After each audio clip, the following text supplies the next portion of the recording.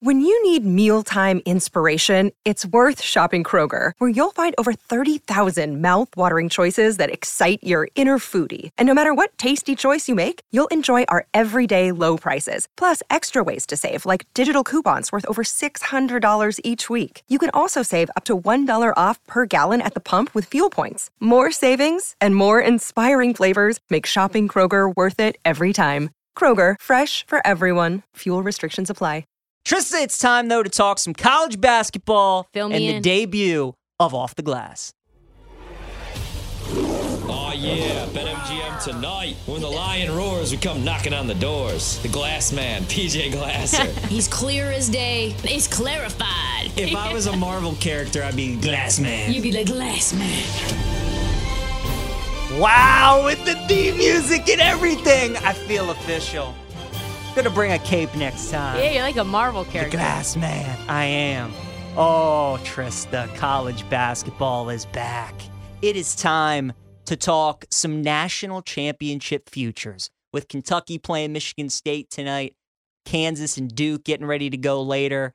Early on in the season, I'm sure a bunch of people are still glued into the NFL, college football. Wanted to get people up to speed on what the odds are for betting the national title champion and who are some teams to take with some value on them. So right now, the top three teams who are the co-favorites are Kentucky, Gonzaga, and North Carolina, plus 900. My favorite by far of those three teams are the team we're watching now, Kentucky.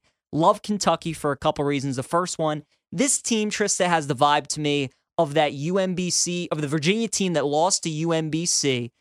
Tough, and then won historical loss, even though they didn't really and then win they it. come back and they won it. They stole the it final year from Auburn. They did. Yeah. And then Kentucky, as we know, they obviously lost to St. Peter's. They don't bring as much back as that Virginia team did, but they bring back the Wooden Award winner for Player of the Year in college basketball, and Oscar Tshiebwe, who's got like 22 points and 17 boards so far tonight. They bring back their starting point guard, Severe Wheeler, which helps. They also have Obi's Toppin's little brother, Jacob Toppin. C.J. Frederick, a grad transfer from Iowa. He's going to be big for them. And then we know it's Kentucky. It's Calipari. He's going to have some five-star freshmen. Cason Wallace, Chris Livingston. They are guys to watch this season as well. This team is deep. They are athletic. They are experienced, and they can shoot the three ball. That was what last year's team struggled with. But this year's team can shoot, and I think that'll be the difference. Gonzaga and UNC. Trista, we watched Gonzaga the other night. This year's team, it's going to be a good team, but it's nowhere near what the last two teams have been. The team 2 years ago was the best with Suggs, Kispert, and Timmy.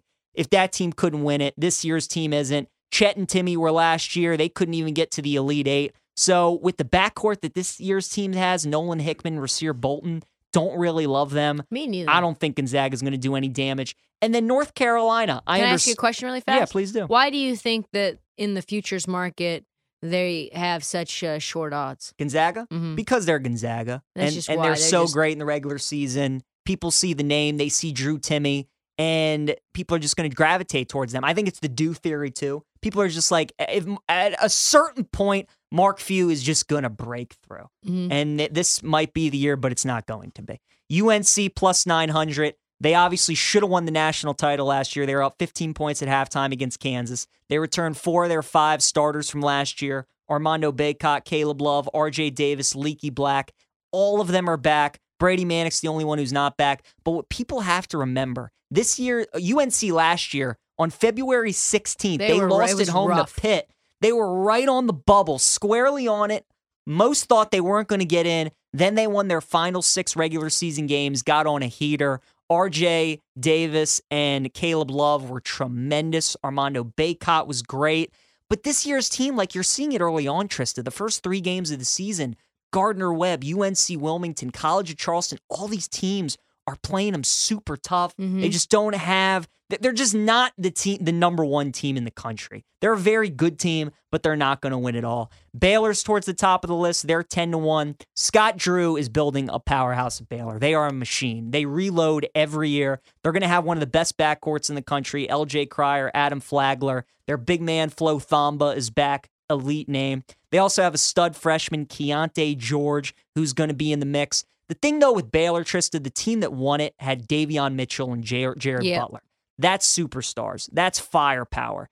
Cryer and Flagler are excellent players, but they're not that caliber. And I don't think they can take them to where they want to go, and that's ultimately what's going to be the difference. I think Baylor's Final Four good. It would not shock me if they won the national title, but I just don't think they're quite as good as the Houston they're not worth Cougars. They're not worth a 10-1 ticket. No, but the Houston Cougars are 10-1. And that's my play. You heard the coach, James Young. He's on it. You're on it. I am. I love the Cougars this year. Marcus Sasser, he leads the way, might be the best guard in college basketball. You know, people have to remember, like Coach said, Houston made the Elite Eight last season. They couldn't beat Villanova. They couldn't make a three-pointer in that game. But that team last year had to step up without Sasser. Guys had to get a bigger role. They had to grow up earlier. And now with Sasser, now that he enters the mix, the experience that all of those guys got from last year, you bring Sasser into the mix, it's only going to make them better. Travion Mark's back. Jamal Shedd, who had to take over for Sasser, he's back, so they control the backcourt. Reggie Chaney and Juwan Roberts are in the front court. They gobble up every rebound. He had They an are ankle injury, right? terrific. That's what happened? He had an ankle injury? Yeah, foot injury. Yeah. He got hurt around Christmas time, was out for the year. Chaney and Roberts are great. And then Jarris Walker is a freshman who's been giving them good minutes too. He's going to be in the mix. Houston's the team to beat. They have the best roster, the best team, the best guard in the country. And Kelvin Sampson might be the best coach. I love Houston 10-1 this year. Then you have Duke and Arkansas at 14-1. I was just about to ask you about Arkansas. They are interesting teams. So we can start with Arkansas. Here's the thing. Musselman went out in the offseason and absolutely recruited his butt off. He got 3 5-star recruits, Anthony Black, Nick Smith, Jordan Walsh, and then he got 2 4-star recruits, Darian Ford and Barry Dunning. Now, Nick Smith hasn't played quite yet. They're being cautious. He has a right knee injury, only 2 games into the season. They want to make sure he's a full go. Not only do they have all that talent, but Musselman also went out in the transfer portal, got this guy, Ricky Council IV, who's leading them in scoring so far with 18.5 points per game, a transfer from Wichita State. They bring Devontae Davis back from last year's team. They are so loaded at the guard position. Loaded. It's like an embarrassment of riches. Musselman has made the Elite Eight back-to-back years. The problem is, Trista, it's almost like this team has too many moving parts. They have freshmen, they have transfers, and they're just too young. I don't think there's enough experience. And we've seen in college basketball, you know, Calipari's only got 1 ring. Coach K could only get 1 ring in this year of one and done. It's tough to win when you are relying on so many freshmen. Indeed. And at the end of the day, Arkansas is going to be one of the most talented teams in the country. But at a certain point, when the game slows down, you get into March, you got to rely on experience. And that's ultimately what I think is going to be their downfall. So I don't like Arkansas to win it all. If you look at it, 14-1. Minutes continuity, they're 319th in the country at that. So they have a bunch of young guys, a bunch of new guys coming in trying to be a part of something. That's exactly right. So I'm passing on them. Duke also is 14-1, and I don't understand why. Jeremy Roach is the only guy that's coming back on that team, their starting point guard. They got a couple Jeremy of Roach transfers. isn't even that good. He's not that good. Jacob Granderson from Illinois, Ryan Young, a big man from Northwestern, comes back. Duke, obviously, they loaded up with some freshmen. Their whole key is Derek Whitehead. He's injured right now, going to be day-to-day, should be back really in the next week or so. He was the number 2 recruit overall. If he turns into one of the best players in the country, it's just going to be up to him. But you also got to remember, it's John Shire's first year. What Hubert Davis did last year in his first year is unprecedented. Like, you just don't do that. You don't go to the finals in your first year. So I think it's going to be a learning experience for Shire. His team really isn't as loaded as you would think it is. So I do not like Duke either at 14-1. Kansas at 14-1, great roster, but they won it last year. It's so unbelievably hard to go back-to-back. So while Jalen Wilson comes back, DeJuan Harris, their starting point guard, they got transfer Kevin McCullough Jr. from Texas Tech to come over. 2 elite freshmen, MJ Rice, Grady Dick, who we're going to see next up in this game against Duke. Loaded, but it's just too tough to repeat. Don't like Kansas either. Then we get into teams 20-1. UCLA is a team I would watch out for. Tiger Campbell and Jaime Jaquez. You watch college basketball, those names stick out to you. They come back. UCLA, with those 2 guys, in crunch time, when a game's tight, they just find ways to win it. And in March, you need players like that. Here's what ultimately I'm worried about with UCLA. They don't have a player taller than 6'10" on their roster. Nobody listed as a center on their team. If they play a team with size, a Big Ten team who can mix it up with them, like if they play a Zach Edey from Purdue, it's a wrap. It could be a struggle for them. So that's the only thing that worries me, is that they don't have much size. But man, in crunch time, there's not many players I would trust more than Jaime Jaquez. Him and Tiger, they've been to a Final Four. They know what it takes, like them. Texas at 25-1 is a bet I would place on the Longhorns. Ken Palm has them ranked right now as the second best team. Trista, this might be the best defensive team in college basketball. That's what they say. They shut down everybody they play. They have a lot of firepower returning. Marcus Carr, Timmy Allen, Sir'Jabari Rice, Dylan Dessou. Tyrese Hunter comes over from Iowa State. He's going to be in the mix. They have so many different options. Texas's problem last year was they couldn't win games in the 70s. They had to win games in the 50s, low 60s, but this year's team's going to be able to. They're going to be able to score. So I love Texas. What do you think about the fact that their three-point percentage is so low, though? They're one of the worst teams in the country at shooting threes. And in March, that's like one of the most important things for you to do. That's the thing. But what I love, it's like, remember when South Carolina made the Final Four that one year when they were a 7 seed? They were such a great defensive team and then just got hot from the three-point line. And that's what I'm banking on. If defense is your calling card, that travels. That's going to keep you in games in March. That's going to help you advance.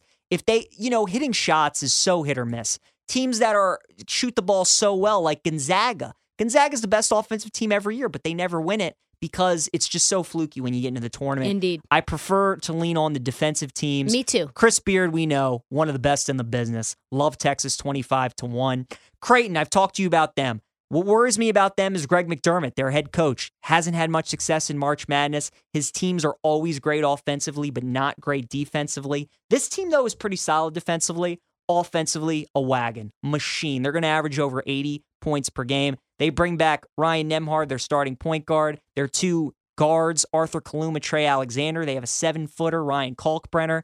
And then they brought in this transfer from South Dakota State, Baylor Shireman, who averaged 20 points per game last year for the Jackrabbits. They can shoot it. They spread the ball well. And like I said, they're defensively, they're pretty solid. The only thing, they don't have much depth. So if those guys get into foul trouble, it could hurt them. But they're a team to watch. Now we get into the long shots. What about Seton Hall? I have 3 long shots. Nah, Seton Hall, I'm not high on. 12,500. Yeah, you can have that one. We'll see. I'm good. This is not a homer pick, Trista Crick. But I is. love Bama 40-1. Oh, my God. Bama is a great defensive team. Oh, my God. They are fantastic. They are going to shut people down. They have depth. They have size. They're athletic. They have a lottery pick in Brandon Miller. I can't wait to turn the TV on tonight so you can watch him play. He's an absolute star. 7-footer Charles Bediako in the middle. They're going to have the 6th man of the year in the SEC. Rylan Griffin comes off the bench, gives you 15 points per game. And then their backcourt is experience, which I love. Javon Quinterly is working his way back from an ACL tear. He's going to come back. They have a grad transfer from Ohio, Mark Sears. He had 20 points the other night in their game against Liberty. Bama is deep, and we know, Tristan, Nate Oates' teams, when they defend well and they shoot the three, that's when they're at their best. This team does both. Watch out for the Tide. Virginia Cavaliers, another team at 40-1. They have tons of experience coming back. Kihei Clark's been there 17 years. Reese Beekman, their big man Francisco Cafaro has been there a long time. I think I covered him when they won the national title. Kihei Clark was on that national title team. He was. Been there a long time. So he's still there. And the thing about this Tony Bennett team, we all know any Virginia team will defend, but this one can score. Yep. And that's the difference. And at 40-1, I like Virginia a lot. And then 66-1, San Diego State. You want a mid-major team. I was just about to ask you Brian about them. Dutcher's team has a squad. They have firepower returning in Nathan Mensah, Matt Bradley, and Lamont Butler. But he went out and he got 2 transfers who are averaging over 17 points per game. Darian Trammell and Jaden Lee.